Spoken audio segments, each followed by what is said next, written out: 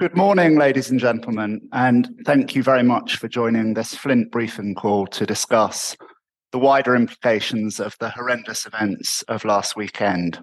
It's obviously a very difficult moment. The purpose of this call is not to talk through in blow-by-blow detail what is happening this week. It's to step back, to think a little bit about what this means for the region, for the wider economy, for Israel, for broader geopolitics. We are going to spend around 30 minutes, and as ever, we've muted the lines, so we won't take questions on the call directly. However, if you've got any follow-ups or any questions that you'd like to ask, please do contact us and we'd be happy to help. I'm joined this morning by three members of the Flint team who are all former senior diplomats. Sir Simon Fraser, who previously headed the UK Foreign Office and spent much of his career in the Middle East. Haifa Mata, who is another Flint partner who was formerly a senior diplomat for Bahrain. And Matthew Learfeld, a Flint senior advisor, ex of the US State Department. I'm going to get straight into things and ask you, Simon, if you could kick us off by talking a little bit about the significance of this attack on Israel and putting that in the wider context of the Israel-Palestinian relationship. Thank you very much, Alex. Well, it goes without saying, we have to start with recognizing the barbaric nature of the attack on Israel last week, and that is the starting point for our conversation. It was really the grimmest possible reminder that this deep and bitter historic confrontation between Israel and Palestinians persists and requires ongoing focus. And I think there's been a sense in recent years that it has been, to some extent, ignored, and there's been no serious diplomatic process on this conflict since John Kerry was Secretary of State a decade ago in Washington. And during that period, what has happened? The Palestinian leadership in Gaza has become radicalized under Hamas, and people in Gaza, I think, have increasingly lost hope. They live in very difficult conditions. The established Palestinian Authority based on the West Bank has become increasingly discredited. And in Israel, you've seen politics becoming more polarized and shifting to the right, with a strong influence of the settler communities as well. So there has been polarization. And meanwhile, other regional powers like Iran and Russia have been active in the wings in the region, and there's been plenty of conflict and other issues and other problems around Israel and the Palestinians. And I think one of the things we're learning is that nature abhors a diplomatic vacuum in a situation like this. And in part, what we've seen here is the consequence of that. That's not excusing this attack, but it is in some way, I think, helping to explain it. I would say this crisis in itself is not particularly surprising because, regrettably, we should have learned never to be surprised by violence in the region. Obviously, the nature of it and the brutality of it was surprising, but the fact of it, less so. And its scale on Israeli soil is truly shocking and is going to be a game changer. And so, frankly, shocking is the fact that the Israeli and other intelligence services failed to prevent it, and there are clearly going to be a backlash and recriminations over that. And also, of course, the ongoing hostage situation, including not only Israeli but also some other nationalities, is going to make what comes next far more complicated. So I think violence is now going to continue on both sides. The Israeli response, which is now beginning to unfold, is going to be devastating for Gaza and people who live in Gaza. And I think two questions arise from this in the short term.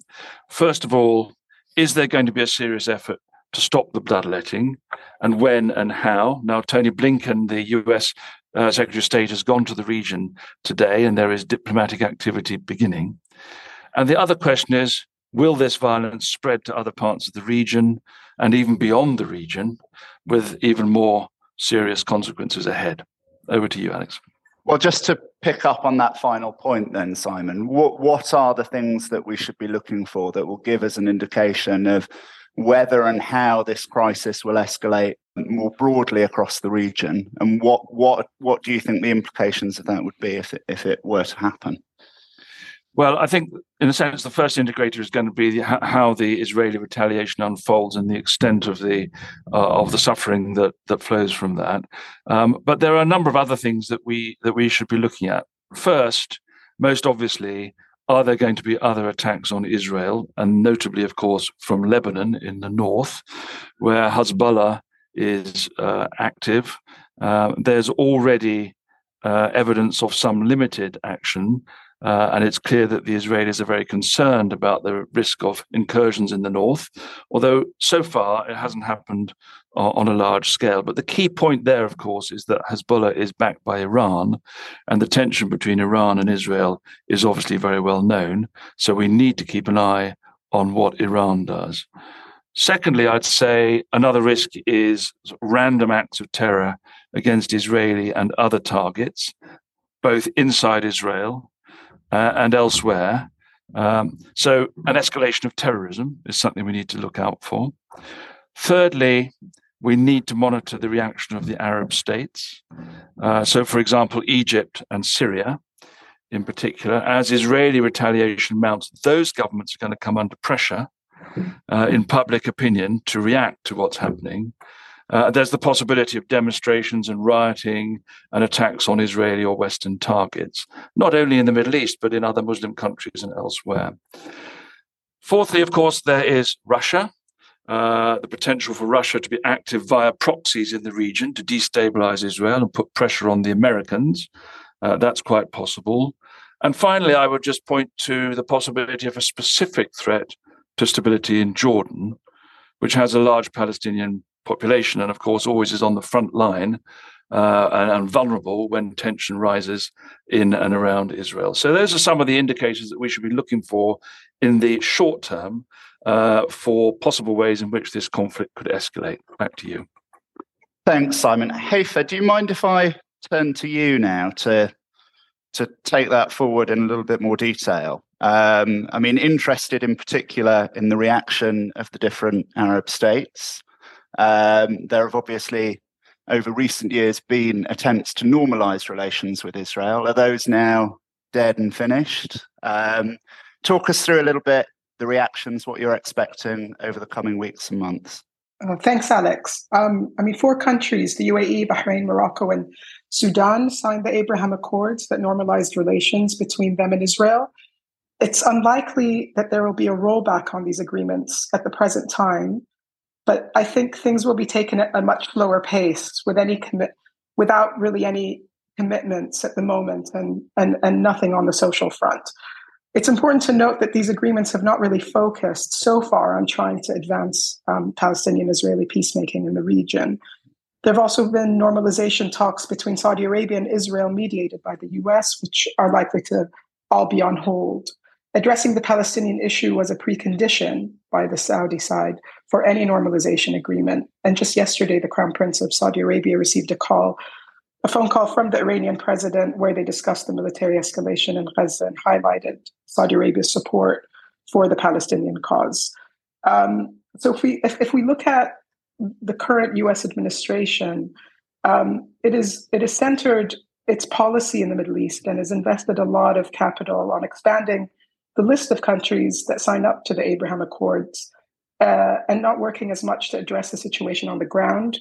We continue to see this most recently in the trip that Senator Joni Ernst, co-chair of the Abraham Accord caucus, just took, where she led a group of U.S. politicians to the UAE, Saudi Arabia, Bahrain, Jordan, and Israel with that objective in mind. Simon, you touched on the lack of leadership overall and the diplomatic vacuum, and you also mentioned Iran and Russia. So just following up on that, it's telling that the Secretary General of the Arab League traveled on Sunday to Russia and held talks with the Russian foreign minister to stop the bloodshed. And on Iran, it's important to mention that Hamas's unexpected early military success against Israel highlights just how much Iran is able to project power through its armed non-state partners in the region. And if Iran benefits from the emergence of a long and difficult Hamas-Israel war, the Gulf countries will be compelled to consider how they might constrain Iran's ability to use armed affiliates to upend regional affairs. Over the last few years, the Gulf countries have adopted a foreign policy that focuses on de-escalation and prioritizing economic diversification. This war could threaten to disrupt this whole de-escalation, this whole de-escalation process. The situation on the ground in Gaza is very dire. There's now officially no electricity, as its sole power station stopped working, and access to humanitarian aid convoys was made impossible by the airstrikes at the Rafah border crossing with Egypt. At least 340,000 Palestinians have been already internally displaced, according to the UN. The mass displacement in Gaza is adding pressure on Egypt to open its border to allow refugees to flee, highlighting how the situation in Gaza and Israel threatens to spill over into a broader regional crisis. As you mentioned, Simon, the US Secretary of State arrived in Tel Aviv today to try to prevent the war from escalating into a regional conflict. He's also expected to visit the West Bank to meet with the Palestinian president. So there's a lot to look out for. I'll hand it back to you, Alex. Thanks very much indeed, Hafer. And we should talk further about that process or ladder of escalation and what could potentially be done or might be done to take us off it. And I'll come to Matthew in a moment. Before I do that, just a word or two on the wider potential economic and commercial implications of all of this and why we need to be watching this quite so closely. Obviously, the events that have already happened are already extremely serious for the Israeli economy. If we were to see a path of further escalation, bringing in Iran, bringing in a wider regional conflict, the implications of that are potentially of wider systemic importance. So obviously, there would be the direct knock-on impacts, including for the oil price, which we've not seen move very dramatically yet, but one can certainly imagine, given the Iranian propensity for asymmetric warfare and its ability to disrupt shipping, disrupt oil supplies in the Gulf, we could certainly see a very significant impact there. Just more widely, war is, of course, inflationary. We're into a world where we had fortuitously in the West been seeing a slight downtick in inflationary pressures and recessionary pressures related to that over the last sort of 6 months or so. We're now potentially into a world where there are more inflationary headwinds appearing, and this may well be one of them. Let me turn to you, Matthew. I mean, there's an awful lot to talk about here from a US perspective. I'd like to ask you a couple of things, sort of interrelated questions. Firstly, I mean, it was notable that the National Security Advisor, Jake Sullivan, had been widely praising success in the region and saying that it had been quieter than it had been in decades, just a couple of weeks before these tragic events. So I'm interested to understand quite why the US has been so taken by surprise. And then that relates obviously to how the US thinks about responding. It was notable to listen to the president's remarks over the last couple of days. When he spoke 2 days ago, he didn't mention Iran by name, I don't think. When he spoke last night, he did. How is the US thinking about escalation and managing its posture in the region? Sure. Thanks, Alex. I think before I address either of those questions, it goes without saying, but it's certainly worth repeating that the Biden administration, the Congress, and the American people writ large were really shocked and saddened by the attack, especially the horrific images that we've seen of civilian executions and hostage taking. In general, the U.S. support has been strong and swift and unequivocal. And as you just mentioned, Biden has issued this warning directed at Iran and its proxies to not exploit the crisis. But that's, of course, precisely the point of terrorist attacks and what they're seeking to do. In terms of the intelligence failure, that's quite clear, and it's been repeated a number of times. These comments that Jake Sullivan made at a conference, I think it's clear that, as in other instances of similar terrorist attacks, whether in Paris or New York or others, that the intelligence community wasn't aware of that, and there's various explanations for it. In terms of actions and the way that the U.S. is thinking about it, in the short term, it has and will continue to show, strong support for Israel. They've sent a U.S. carrier striker group to the Eastern Mediterranean and also increased the air patrols originating out of Italy, but covering the Eastern Mediterranean. This kind of military posturing is largely symbolic. I mean, it will be a deterrent for sort of wider regional involvement. It also is a platform that will provide some intelligence, surveillance, and reconnaissance capabilities for Israel, but again, largely a political gesture. A number of you have mentioned the arrival of Secretary of State Blinken in Israel, and that he'll have talks with the Israelis as well as Mahmoud Abbas in the West Bank. And the focus in the short term really seems to be on reaching an agreement with Egypt to allow the exit from Gaza of U.S. citizens, foreign nationals, UN workers, journalists, and the like.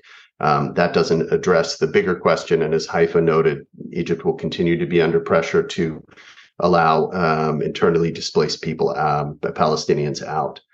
The U.S. is really focused, I would say, on supporting Israel in the short term. That's through an increase in military funding. You'll have seen that there's an ongoing leadership battle for the Republican Speaker of the House position. No new legislation can really go through until that's resolved, which may still be a couple weeks out. But the truth is that in the short term, it won't matter so much. Israel has the military capabilities probably that it needs. The president has the authority to distribute munitions and weapons without a congressional act, and there's also the simple fact that the United States uses Israel as a weapons depot and has its material already on the ground that it can easily share. It's interesting to note on the military funding question that Biden now plans to submit a special funding request to Congress where he'll bundle military support for Israel, Taiwan, and the U.S. border, all things that the Republicans care about, along with additional military funding for Ukraine. So this is a way to sort of generate GOP support for Ukraine funding, since it was previously stepped out of the the continuing resolution. Taking a step back and just sort of looking at a bit more of the bigger picture, I mean, as Simon and others have mentioned, I think the crisis really does beg the question whether the lack of a peace process made such an outbreak of violence simply a matter of time. I do think that there will be renewed interest by the Biden administration to re-engage. That's probably something that's a few months out. And for the short term, the public line will be support for Israel. And indeed, Alex, as you said, I think the main point that they'll be watching is to try to avoid an escalation of the conflict. So really paying close attention to what happens on the Lebanese and Syrian border, and of course, any actions that Iran might be taking. So back over to you, Alex. Well, thanks very much indeed, Matthew. Really interesting. Do you mind if we just sort of widen out from here? I obviously don't want to get into the business of comparing tragedies and crises, but it is notable, of course, that these awful events are happening against the backdrop of a series of challenges to US power around the world. These events come on the heels of what is happening in Ukraine. What's your view on all of this? Do you see a wider challenge to US power and to what we usually expect as the normal functioning of the international system? Yeah, I mean, in my view, the kind of the ability of the US to really project its power and provide that stability has definitely been weakening over the last, we can say, maybe 2 decades. I think that the conflicts in Gaza and Israel and Ukraine will reverberate with one another and have implications. But of course, they're their origins come out of more regional conflicts. So, but I do think, you know, a lot of critics would certainly point to the shift away from Europe and the Middle East and the focus on Asia and China, meaning that the U.S. doesn't have as much bandwidth or capabilities to address, you know, all of the conflicts all of the time. Thanks very much indeed. Simon Hafer, do you want a final word on that question or anything else that we've been considering? Simon, over to you first. Yeah, I would just like to come in. Thank you. I mean, I guess the question sort of begs itself, you know, how do you see this crisis in the context of the other sort of things that are happening in the world, notably Ukraine and the other big picture things? And I think whilst it's sort of invidious to make comparisons between crises, this is a serious new crisis that is going to have broad international implications, but it's very different from Ukraine in the sense that this is a more localized conflict, although it does have international ramifications and strategic aspects. It certainly affects regional stability, energy markets, and superpower interests and financial and business interests in the way that you've described, Alex. It's not sort of self-evidently as important a structural issue globally as the invasion of a country of 40 million people by a nuclear ex-superpower, and nor in a sense is it really structurally as far-reaching an issue as the geopolitical standoff between America and China. But this is a crisis that really generates strong emotions, that really touches raw nerves and people's sense of identity and history, and indeed religious and cultural identity. And therefore, it is a generator of real instability. And I think, you know, to your bigger question about how you respond to it, I mean, one of the questions is whether, you know, what we used to call the international community is going to be able to come together to try to contain and heal this crisis, or whether it's actually going to become the cause of more antagonism and fracturing in the international system, and a source of further contention. It's not very easy to be optimistic on our capacity for cooperation at the moment, but fingers crossed that maybe people will see the need to come together to try to resolve this. Thank you. Back to you. Thanks very much indeed, Simon, and thanks to all three of you. Appreciate you joining us for this call. We're going to end here. We are following this very closely. If there are any things that you'd like to talk about in more detail, do please get in touch with your friends at Flint. Thanks very much indeed.